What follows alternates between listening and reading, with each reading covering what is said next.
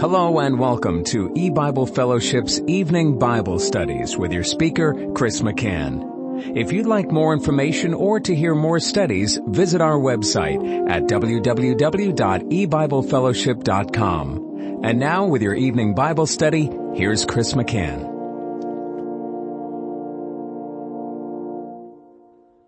Good evening and welcome to E-Bible Fellowship's Bible study in the book of Genesis. Tonight is study number 14 of Genesis chapter 3. And we're reading verses 10 through 13. And he said, I heard thy voice in the garden, and I was afraid, because I was naked, and I hid myself. And he said, Who told thee that thou wast naked? Hast thou eaten of the tree whereof I commanded thee that thou shouldest not eat? And the man said, The woman whom thou gavest to be with me, she gave me of the tree, and I did eat. And Jehovah God said unto the woman, What is this that thou hast done? And the woman said, The serpent beguiled me, and I did eat. Well, from here, we've taken a small detour into the New Testament epistle of 1 Timothy. And we're looking at God's commentary on the fact that the woman was deceived. And what we're hopefully going to see is the statement back here in Genesis 3, where God says to Adam, Who told you you were naked? And then Adam responds, The woman whom thou gavest to be with me, she gave me of the tree, and I did eat. I think we're going to eventually see how, even though that statement we've traditionally understood, and historically it is probably the case, that Adam is trying to justify or excuse his sin, yet there's a deeper spiritual meaning to why Adam said those very words, and it points to the gospel. But first, we're going to turn to 1 Timothy chapter 2 and continue in looking at the passage beginning in verse 9. In like manner also, that women adorn themselves in modest apparel. In our last study, we looked at the word adorn. We saw it's in Titus 2:10, where God speaks of being adorned with doctrine.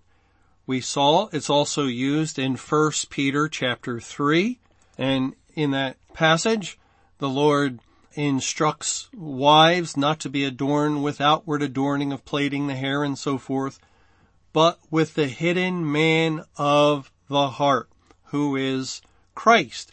And he enters into the heart of a woman or man at the point of salvation. The Spirit of Christ indwells them. So we saw that to be adorned in those two places was something spiritual. It was not physical. It was not outward. And then we also were looking at the word modest apparel. And it's the Greek word 2887, and it's only used twice in the New Testament, once as modest apparel. That modest apparel is translation of one Greek word. And the second time, and the only other time it's used, is found in the very next chapter in 1 Timothy 3, in the first couple of verses. It says, This is a true saying, if a man desire the office of a bishop, he desireth a good work. A bishop then must be blameless, the husband of one wife, vigilant, sober, of good behavior, given to hospitality, apt to teach. And the word we're looking for is translated as good behavior. Good behavior. And so obviously, a good behavior is completely different than modest apparel. Good behavior has nothing to do with clothing. It is how you live and conduct yourself. And that idea fits in with the information we read back in 1 Peter chapter 3. Remember when the Lord was speaking to wives who have a husband who do not obey the gospel. And then he mentioned that they may be won by the conversation of the wives. And conversation means behavior. Well, they behold your chaste conversation coupled with fear.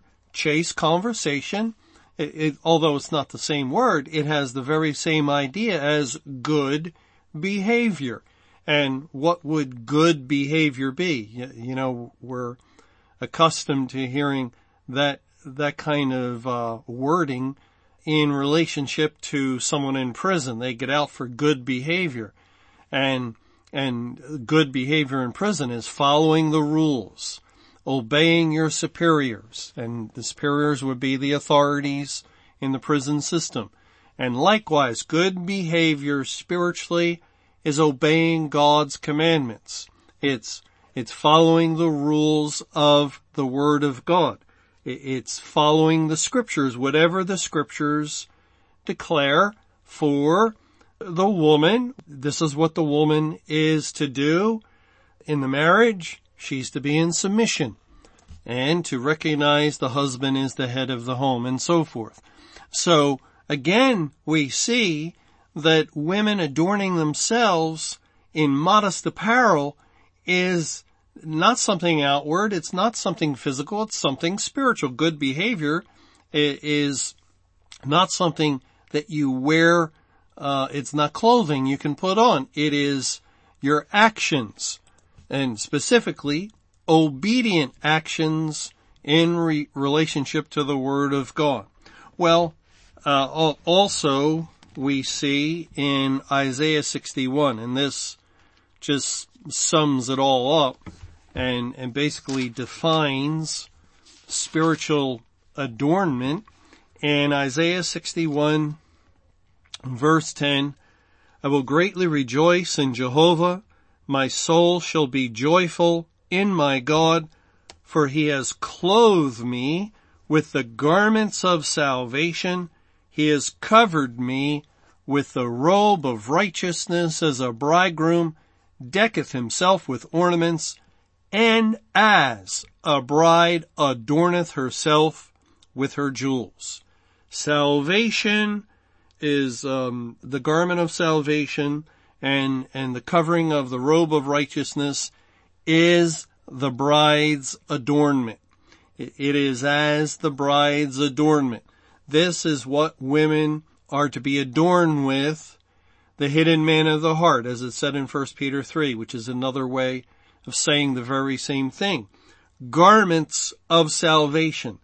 You cannot find garments of salvation in your closet, no matter how many times you change your clothes. And I know women can change their clothes several times in order to find that right looking dress. But no matter how many times you change your clothes, you're not going to find garments of salvation. Garments of salvation are only obtained by the grace of God, as he grants mercy and he grants salvation to his elect. And when he grants that to women, he has adorned them with salvation and with a robe of righteousness. That is the adornment that's in view in these verses. And just one more verse that would fit in with this in Revelation chapter 21, and in verse 2, it says, And I, John, saw the holy city, New Jerusalem, coming down from God out of heaven, prepared as a bride adorned for her husband. Now we know exactly what's in view. The New Jerusalem, the bride of Christ, is speaking of all God's elect that have now been properly adorned. They all have obtained salvation. They all have been equipped with the robe of Christ's righteousness, those beautiful white robes that we see appear in the book of Revelation, that are without spot or blemish and so forth. There's no sin upon them because Christ has adorn them with these garments of salvation. And that's what God is getting at. It's the point that he's making concerning women. Now, women in the Bible, or a wife, a bride, we know has a spiritual meaning. Adam's bride, Eve, typifies the bride of Christ, all those that God saved. And the bride of Christ is made up of men and women, old and young, and so forth. It's made up of people of all kinds, of all ages, and every category there is in the world, of every nation, tribe, and tongue. And we are all part of the bride. We all are the woman. And as God speaks of a woman adorning herself with salvation, with spiritual adornment, well, yes, this should be the case with the woman who's in the church, or the woman who's a believer in a home. You need to make sure you are adorned, that this is what is going to show forth in your life to your husband or to others, to your children, is salvation. The Spirit of Christ, the hidden man of the heart, will reveal himself through your life. And so God is here speaking to women on one level, and to all the believers on another level, because we're typified by women. And then it goes on to say in verse 11 of 1 Timothy chapter 2, let the woman learn in silence with all subjection, but I suffer not a woman to teach, nor to usurp authority over the man, but to be in silence. So God says it twice. Let the woman learn in silence. And he does not suffer or allow or permit a woman to teach, nor to usurp authority over the man, but to be in silence. Now, silence is a word. It's number 2271 in the Greek in Strong's Concordance. And this word is used, for instance, in 2 Thessalonians, which would be the book right before 1 Timothy, 2 Thessalonians chapter 3, and I'm going to read from verse 10 through verse 12. 2 Thessalonians 3, verse 10. For even when we were with you, this we commanded you, that if any would not work, neither should he eat. For we hear that there are some which walk among you disorderly, working not at all, but are busybodies. Now them that are such we command and exhort by our Lord Jesus Christ, that with quietness they work and eat their own bread. And the word quietness is the word translated as silence. With silence they work and eat their own bread. Now, is God speaking only to women here? No. He's talking to all people. He's speaking to men as well as women. When he speaks of those, where first he lays down a law, if any would not work, neither should he eat. That's actually in the masculine, so it be addressed to the man. For we hear there are some which walk among you disorderly, working not at all, but are busybodies. Now, the word busybody in the Greek is interesting. It's a compound word that literally means working all around. You're over here, you're over there, you're doing this, you're doing that, and yet God is translated as a busybody, and we have our own definition of that. When we hear somebody is a busybody, we think of somebody who's a gossiper. They're into everyone's business. They want to know everything that's going on, and then they're sharing it with other people.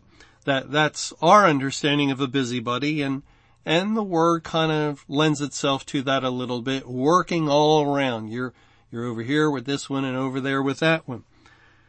But then God says, now them that are such we command and exhort by our Lord Jesus Christ, that with silence, quietness they work and eat their own bread.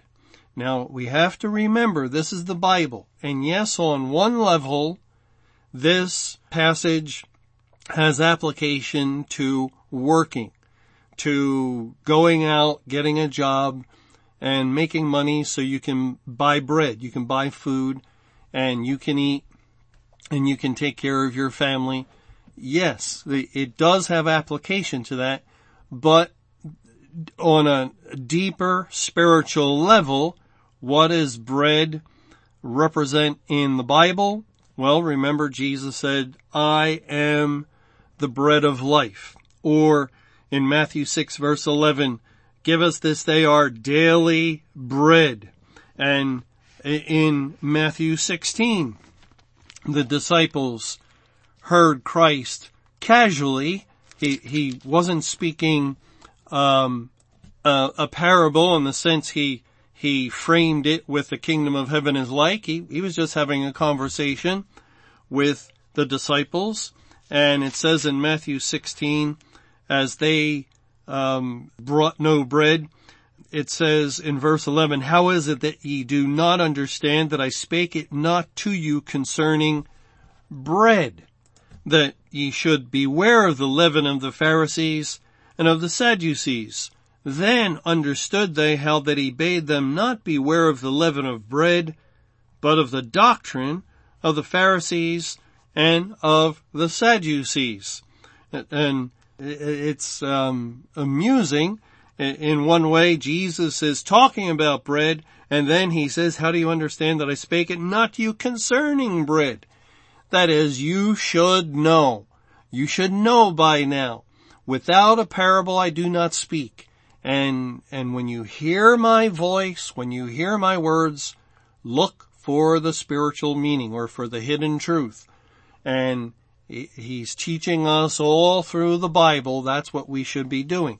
And so too in 2 Thessalonians chapter 3, with quietness they work and eat their own bread. Don't think bread.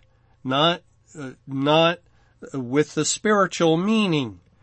It has a certain moral application, yes, but it has, more importantly, a spiritual application of truth, of doctrine, of coming to a right understanding of what the Bible is saying.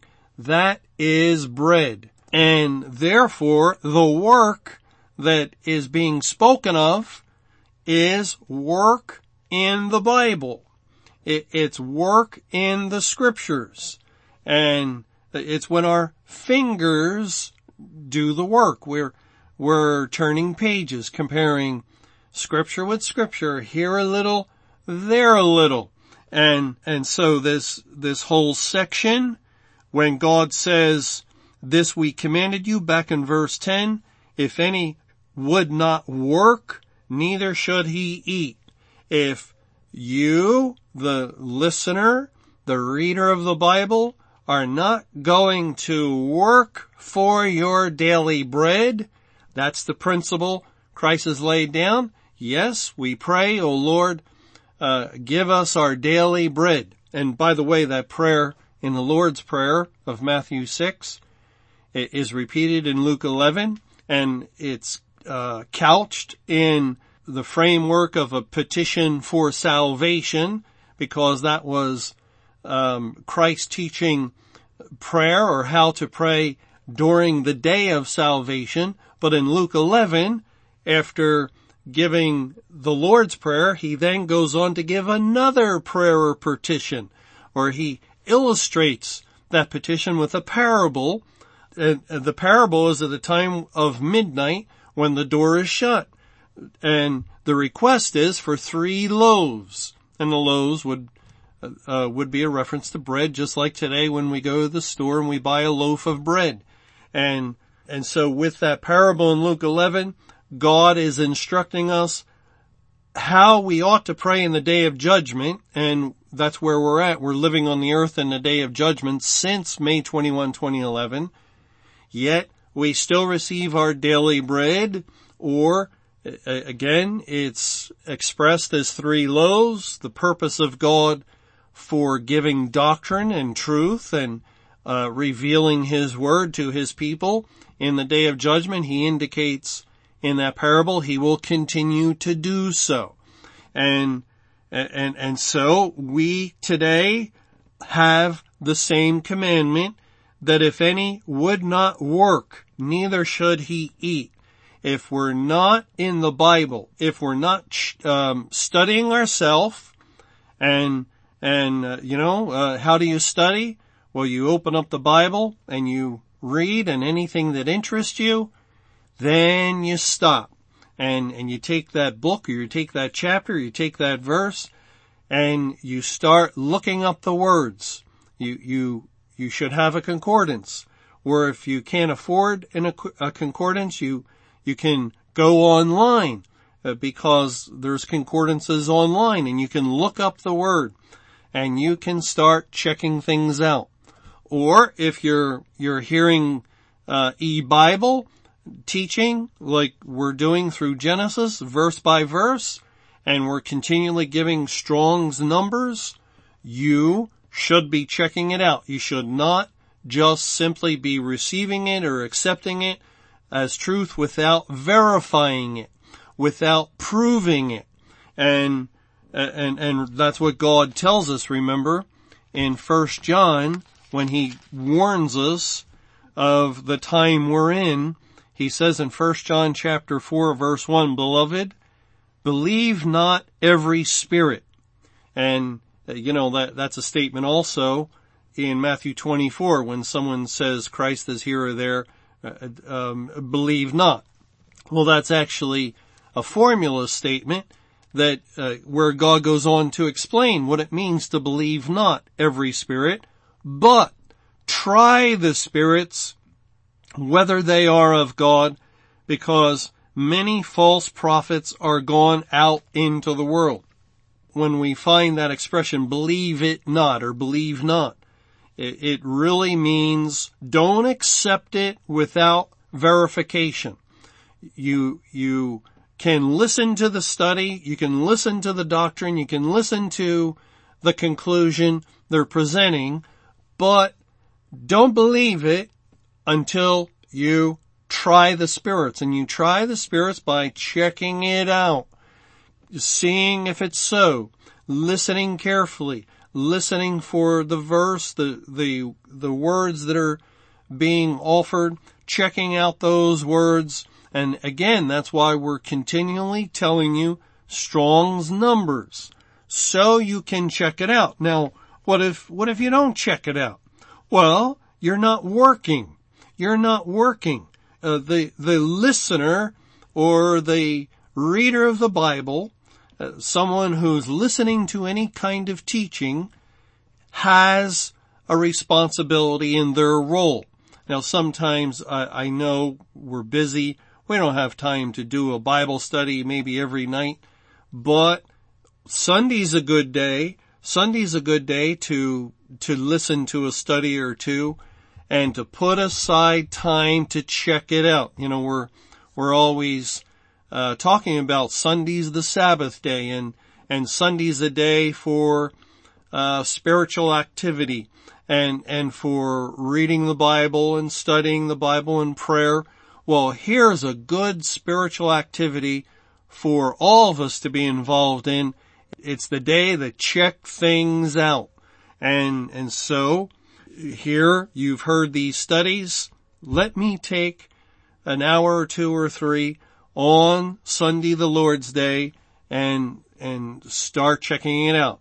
Wonderfully, a lot of these players on computers, if you're listening to e-Bible online or wherever, you can pause them.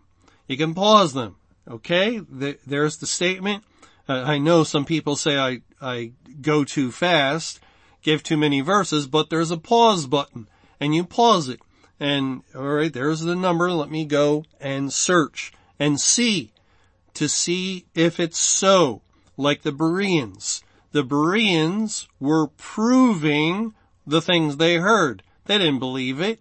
They believed it not until they proved it. Then once proven, then we accept it. Then we've done our work, and then we eat our bread at that point. In verse 11 here in 2 Thessalonians 3, for we hear that there are some which walk among you disorderly, working not at all, but are busybodies. They're working all around. They're maybe talking all kinds of doctrine and dismissing all kinds of teaching.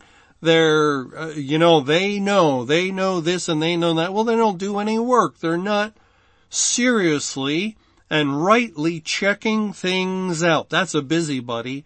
That's someone who maybe is listening to the pastors of his church, or he's listening to commentaries as they have commented on the scriptures, or today he's listening to these 2 or 3 or 4 individuals that have websites, and yet personally, though he's working all around, he's all over the place, he has not sat down with the Bible and done his own work. And God says in verse 12, now them that are such we command and exhort by our Lord Jesus Christ. That is, if you've done this kind of thing, if you have not been working, here's a commandment from God. It's not too late, but listen to this command, this exhortation by the Lord Jesus Christ, that with quietness they work and eat their own bread. It's like you've been unemployed because you haven't been following the Bible's methodology. You haven't been earnestly, diligently performing your role as a Bible student. And yet God is saying, all right, now you can start the job right now. You can begin to work. But when you do begin to work, you work with quietness. You work with silence. And as you do your work in silence, then the result of the work will be bread. You earn bread, and then you can eat your own bread. You have done the necessary things, and it's like at the end of the 2-week period or week period, you get your paycheck and you go buy your food. Here is the information that you put forth effort to learn, and now you are learning it. And yet, even when you work, there is a guideline. There is direction from God. You don't work loudly. You do not work noisily. When you're working in the Bible, you are not working with, some kind of loud noise of any kind, but you are working with quietness, with silence. And why would God say that? Of course, when we're at home alone and we have our Bibles open and we have our concordance open and we're reading, there's nobody else around normally, and we're not shouting or making noise. Well, sometimes you do kind of get excited and you might let go a little wonderful shout of some, no, not a shout, but you just say, yeah, now I understand that. But typically, we're working silently. Well, we'll have to continue this in our next Bible study. Thanks for joining us for E-Bible Fellowship's Evening Bible Studies. You can hear these studies Monday through Friday over Pal Talk, Skype, E-Bible Fellowship's webcast audio, or over your phone. For more information or to hear other studies, visit www.ebiblefellowship.com. Until our next study, may the Lord's perfect will be done.